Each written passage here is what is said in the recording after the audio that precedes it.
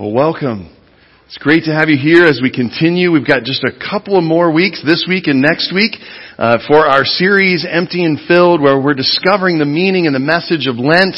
And we have been traveling on this journey for quite a while, and I'm looking forward to getting to Holy Week and changing things up. We'll have our Good Friday service. You'll want to be a part of that. It's a powerful service, a little different than we normally do on a Sunday morning, but you'll want to be here. That is a part of this series as we move all the way into Easter. And then, of course, Easter Sunday. You're going to want to be here for the celebration. But right now, we've been discussing what Lent means. It is a time, of course, of focusing on our sin and those places that God still needs to mature us and help us.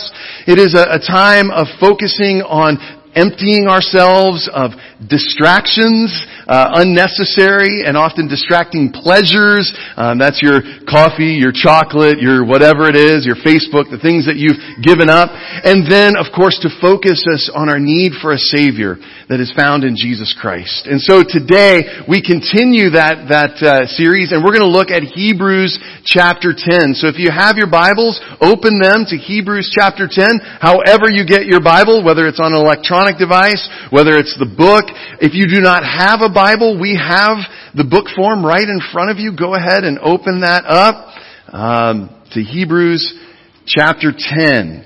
And we're going to begin at verse 1. This is a bit of a lengthy passage, so let's sit together as we read this. Hear the word of the Lord from Hebrews chapter 10. The law is only a shadow of the good things that are coming, not the realities themselves.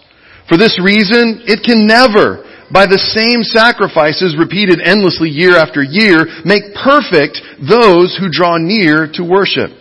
Otherwise, would they not have stopped being offered? For the worshiper would have been cleansed once for all and would no longer have felt guilty for their sins. But those sacrifices are an annual reminder of sins. It is impossible for the blood of bulls and goats to take away sins. Therefore, when Christ came into the world, He said, "Sacrifice and offering you did not desire, but a body you prepared for me. With burnt offerings and sin offerings you were not pleased. Then I said, here I am. It is written about me in the scroll, I have come to do your will, my God." First, He said, sacrifices and offerings, burnt offerings and sin offerings, you did not desire, nor were you pleased with them, though they were offered in accordance with the law. Then He said, here I am, I have come to do your will. He sets aside the first to establish the second. And by that, we have been made holy through the sacrifice of the body of Jesus Christ once for all. Day after day, every priest stands and performs his religious duties. Again and again, he offers the same sacrifices, which can never take away sins. But when this priest had offered for all time one sacrifice for sins, he sat down at the right hand of God. And since that time, he waits for his enemies to be made his footstool. For by one sacrifice, he has made perfect forever those who are being made holy. The Holy Spirit also testifies to us about this. First, He says, this is the covenant I will make with them. After that time, says the Lord, I will put my laws in their hearts and I will write them on their minds. Then He adds, their sins and lawless acts I will remember no more. And where these have been forgiven, sacrifice for sin is no longer necessary. This is the word of God for the people of God, and we respond, thanks be to God. Let's pray. Father, come and help us, for this passage is strange, and we are a long time removed from it. Come and bring clarity, and help us to hear the good news through the strength and through the witness of your Holy Spirit. We ask this in Jesus' name. Amen. So, here we are. Hebrews, one of the most difficult books, and I would say it's difficult because of its strangeness. This was a book that many will attribute to Paul. Some will say for various scholarly reasons it's not Paul, but maybe somebody who was trained by Paul. And they are writing, of course, to Hebrews. Now that's a generic term that probably means that it is Hebrew Jews who have converted and believed and trusted in Jesus Christ for their Messiah. As we look at the historical background, what the writer is writing into is a group of people who, because they believed in Jesus and trusted Him as the Messiah and the one who saves the world, they were beginning to have persecution. And persecution from both sides. Because they were being persecuted by the Jews who were saying, you have abandoned your faith, you have given up on your traditions, and you have gone off in a negative direction. And from the Roman and Greek culture around them, because they were the ones who would say, Jesus is Lord, not Caesar is Lord. And so from both sides, they were getting pressure and persecution was beginning to happen. And so scholars will tell us that the writer wanted to write to the Hebrews and make sure that he encouraged them to stand firm in the midst of persecution. I know it's coming from both sides. And so he begins this beautiful letter to them that would have made a lot more sense to them, and for us, it's going to take some time. So I need to give you just a little bit of the literary background. This is persuasive rhetoric. This is a very popular writing style of the time, and this writer was trying to persuade these Hebrews to stand firm in the midst. And so he does this by a lot of comparison. This is the rhetoric. And he compares Jesus to a lot of the Jewish traditions. Now, this has gotten some people into struggle because it can be used to say, well, the Jewish traditions are no longer necessary or they're bad, and it has even in some extreme circumstances led to some kind of anti-Semitism and that kind of thought. But I have it on good authority. My great friend Brad Kelly, who is Dr. Brad Kelly, who is our Old Testament scholar at Point Loma Nazarene University, says that is not the intention. The intention in the writing is to encourage. The intention in the writing is to help them stand firm. And yes, he's comparing and contrasting, but he comes to the ultimate point that Jesus is superior to all those things. But he's in no way saying they were bad, they were unnecessary, they were terrible, you should throw them out and in fact persecute those who follow them. That was not his intention. Did you hear me? Okay, I want to be very clear about that. But what he was saying is they were a shadow. They were something that pointed toward what God would ultimately accomplish in Jesus. So he says that Jesus is superior to the Torah, to Moses, to angels, to priests, to covenant, and then our passage today to sacrifices or the animal sacrificial system. Aren't you so glad you came to church today? Whew! And this is where the strangeness begins to come in, because most of you get your meat at Meijer, and it comes all pretty packaged with no blood or gore or anything along those lines. And so what I need you to do is to put on your National Geographic hat. Because whenever you watch Nat Geo, how many of you watch Nat Geo or National Geographic or read National Geographic magazine?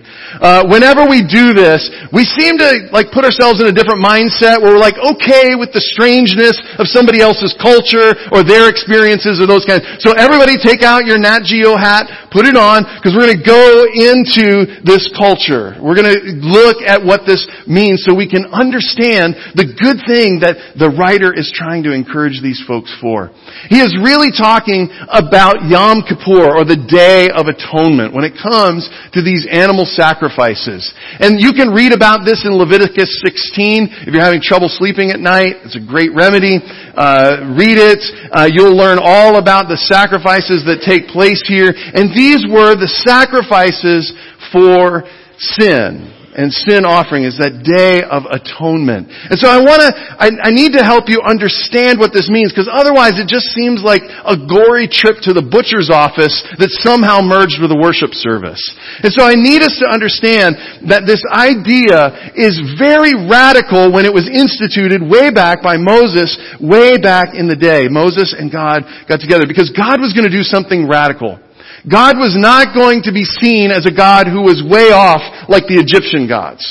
God was not going to be the God that toyed around with human beings and just, if you'll just give me enough, then maybe I won't kill you or maybe I won't smite you.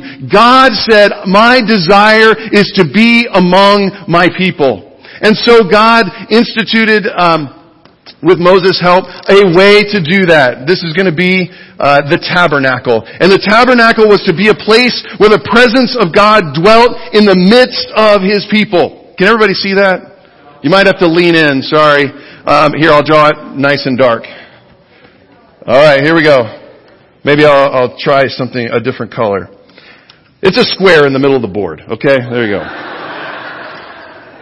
But this tabernacle was where God was going to dwell in the midst of His people. He was not going to be way off far and distant. He was going to be right there. And because God is so good and so holy, there is a struggle because people are not. And there was God wanted to be very clear about how this relationship was going to work. And so the people were asked to tent themselves in good places. And so there were 3 that were kind of up this way when the tabernacle, when they would camp, would be there. And then there would be more that would be out this way. And they would camp in their tribes, in their family groups.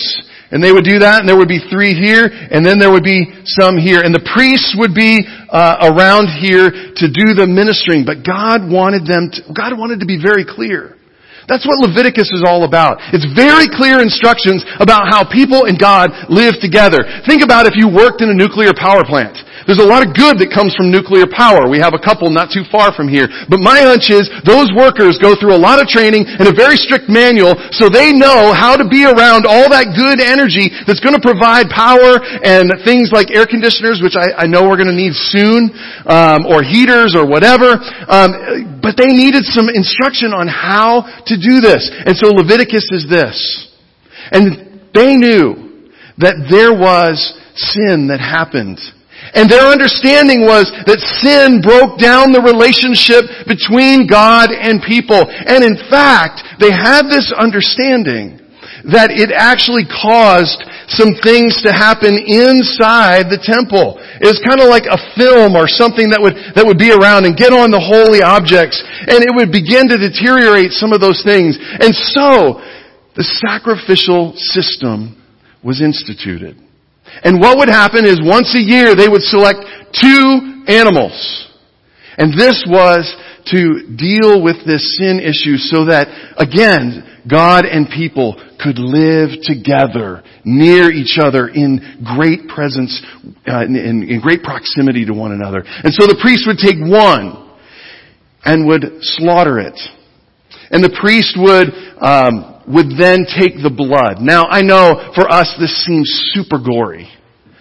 I don't like this. It's really hard. I mean, if you've ever been around Christians long enough, you've probably heard some kind of song about blood. Making clean, a fountain filled with blood. I mean, who is this? Wes Craven? I mean, is this like horror movie? What is this? What they're talking about is that we must remember that blood for the ancient people, remember you have your Nat Geo hat on, was the symbol of life. Somewhere over time they realized when people don't have enough, or animals don't have enough blood in them, they die.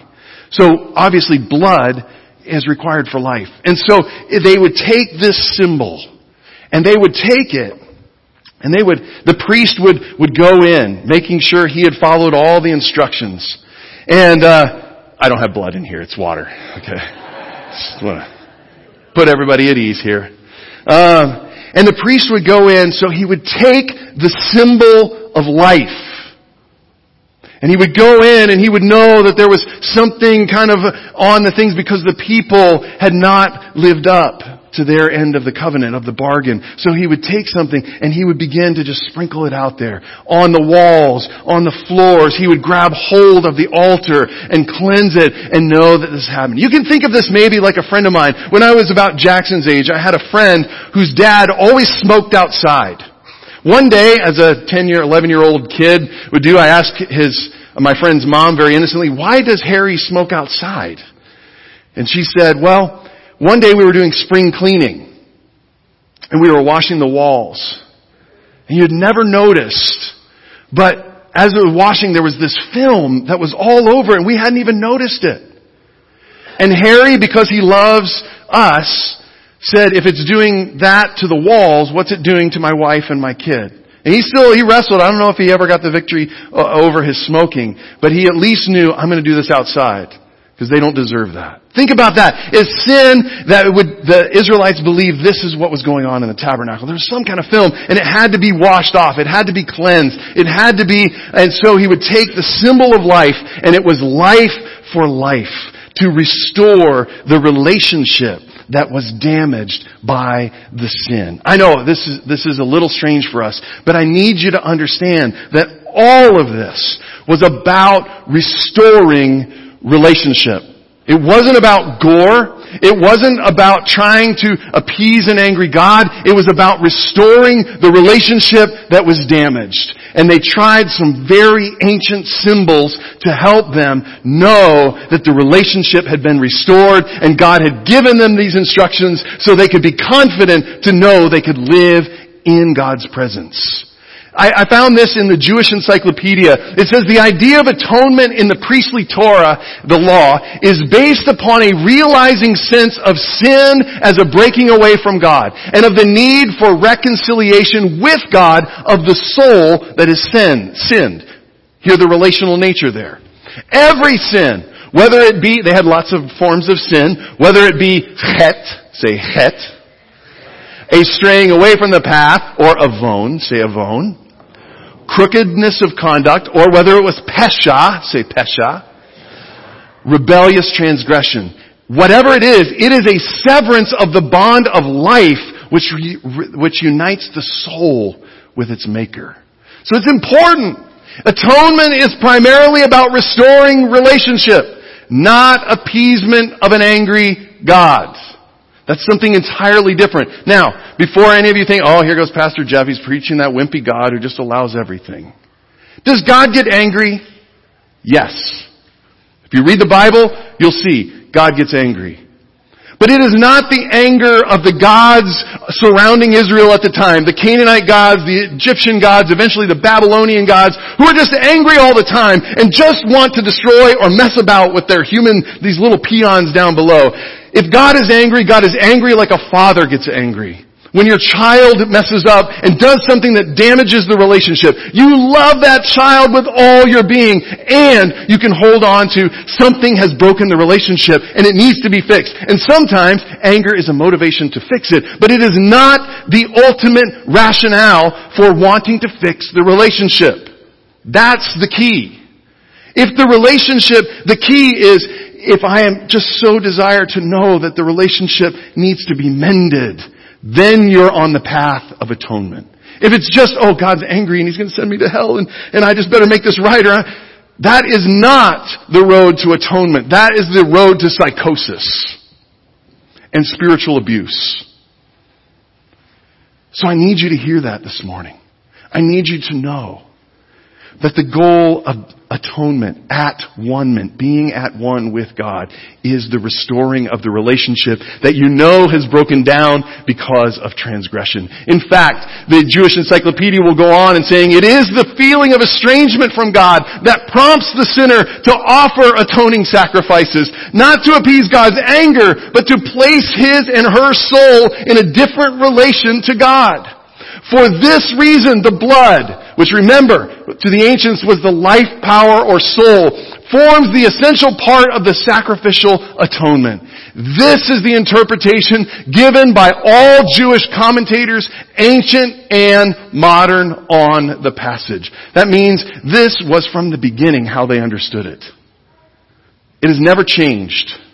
They've always understood that atonement is about relationship. Well, let's leave that for just a second because there's another animal in the midst of all of this. And that's the scapegoat. We love scapegoats, especially politically nowadays. But the scapegoat was one where it was chosen and the priest would come out in the midst of the people. And the priest would lay his hands upon that animal and would begin to confess all the sin of the community. The ways that they had missed the mark, the ways that they had broken down, all the chet and the pesha and the avon, all that he would say over the animal, and then they would drive the animal out of the city. And you just assume that eventually it would be eaten by a larger animal, and the circle of life would continue. But it was saying, yes, okay, there was the bit that we did in the tabernacle, priest and God. But this is about relationship between people and God. And they need to hear where the relationship has broken down. And then we need to show, by driving it out, our desire to see the relationship restored. We wanted to drive out all of those things out of our community. We want to have better attitudes. We want to follow the covenant. We want to do that, and we drive this out to show this. Again, the Jewish Encyclopedia says, in Mosaic ritualism, the atoning blood thus actually meant bringing about of a reunion with God, the restoration of peace between the soul and its maker. So for what the priest does in there, we can know that the relationship is restored. Therefore, the expiatory, that's a fancy word for atonement sacrifice, was accompanied by a confession of sin, for which it was designated to make atonement. And then he quotes a rabbi, a very famous rabbi, who says, no atonement without confession of sin as the act of repentance. So these two come together and help us understand that atonement requires a desire, primarily, for life to be restored. A reuniting of my soul with God in the midst of my everyday life. And a confession of what was it that came between me and God. Does that make sense? Does this help you kind of put all this together a little bit so that you can understand what the writer of Hebrews was doing then? So what does this mean? What does it mean when the writer says Jesus is then superior to this system? Think about this for a second as we move towards our close. Think about this. What does it mean then when God Himself becomes flesh, moves into the neighborhood, and then takes on the priestly role? What does it mean when God in Christ then says the sacrifices and this thing that we've done year after year after year that continues to show that sin has not been dealt with? What does it mean when I come and I say those sacrifices pointed to something, but I am here and you have given me a body and I have come to do your will, O God? What does it mean when God Himself lets His own blood fall not upon holy relics, but fall upon the very earth itself to cleanse it all from sin, to make it holy once and for all? What does it mean when the blood is not sprinkled upon a priest in his holy vestments, but is falling upon the very people who are killing him and nailing him to that tree? And He makes them holy, and they become the first ones to declare, this man was God's Son. What does it mean when God Himself places His hands upon Himself and confesses, Father, forgive them, for they know not what they do? It changes everything, my friends. It means that if you right now are worried about your relationship with God, that God has cleared everything from God's side. God said it is no longer about what you are going to try to do to live in this relationship. I'm going to do it all.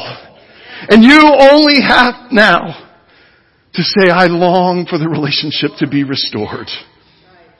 And I long, I'm just going to confess what's gotten in the way. So my friends today, I know, I got to preaching. Today, my friends, do you need to hear the good news that if you have been longing to know that your relationship with God is restored, that God has done all the work? You have only to say, I long for that too. And here's how I think I've maybe broken the relationship down some. And God says, come to the table. Come, remember the blood and the broken body. Remember it. Take it in. Somehow that grace that was there is going to cleanse you. And God says, make you holy. It's going to perfect the one who is being made holy. This is our message. This is our hope. Do you long for restoration? Is there anything that has gotten between you and the God who longs to live near you, with you, and in you? If that's you, I know this is a strange passage, but today all you have to do is ask. If you are here, I hope that you will. Let's bow our heads. Let's pray. Father, today we come to this strange passage, but now maybe with some hope.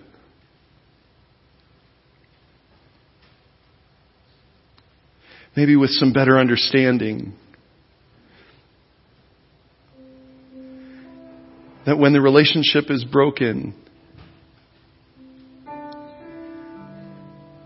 as someone else would write, this is love. Not that we first loved you, but that you loved us and gave your life as an atoning sacrifice for our sin. Not only ours, but for the whole world.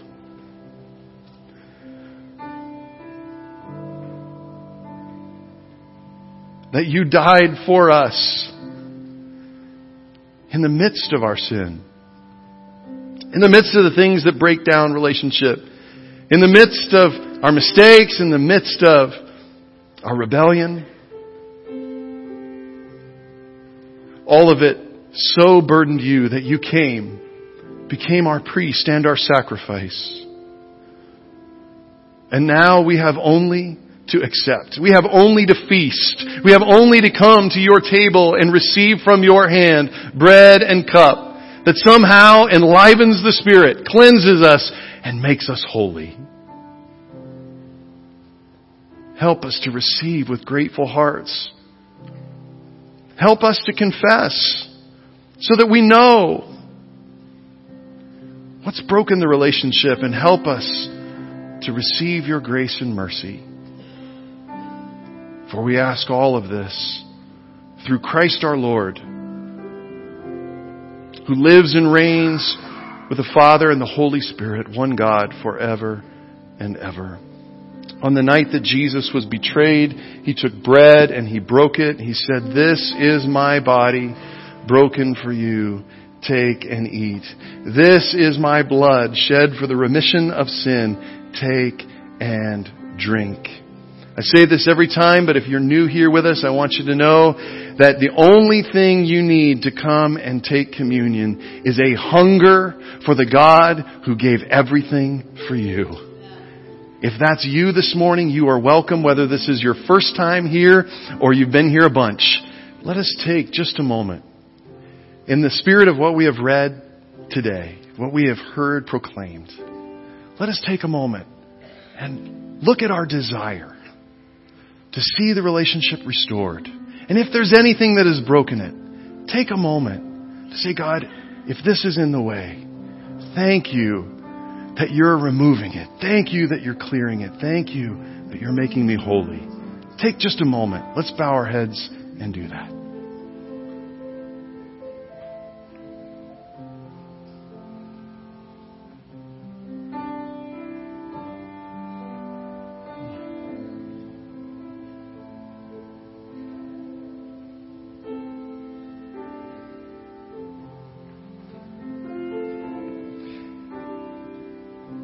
Now know that as far as the east is from the west, so far has He removed your sin from you. The body of the Lord Jesus Christ broken for you. Take and eat.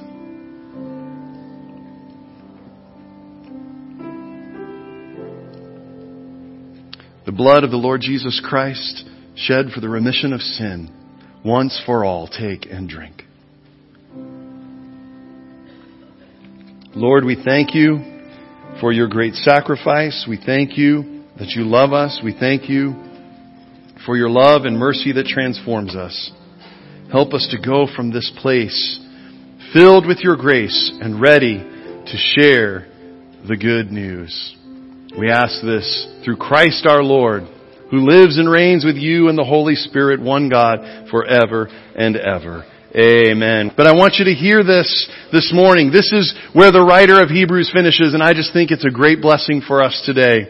Therefore, brothers and sisters, since we have confidence to enter the most holy place by the blood of Jesus, by a new and living way opened for us through the curtain, that is His body, and since we have a great priest over the house of God. Let us draw near to God with a sincere heart and the full assurance that trust in Him brings, having our hearts sprinkled to cleanse us from a guilty conscience and having our bodies washed with pure water. Baptism is next week. We'll look at that one. Let us hold unswervingly to the hope we profess, for He who promised is faithful. And let us consider how we may spur one another on toward love and good deeds, not giving up meeting together as some are in the habit of doing, but encouraging one another, and all the more as we see the day approaching. Go in His name. Peace be with you all. Amen. Amen.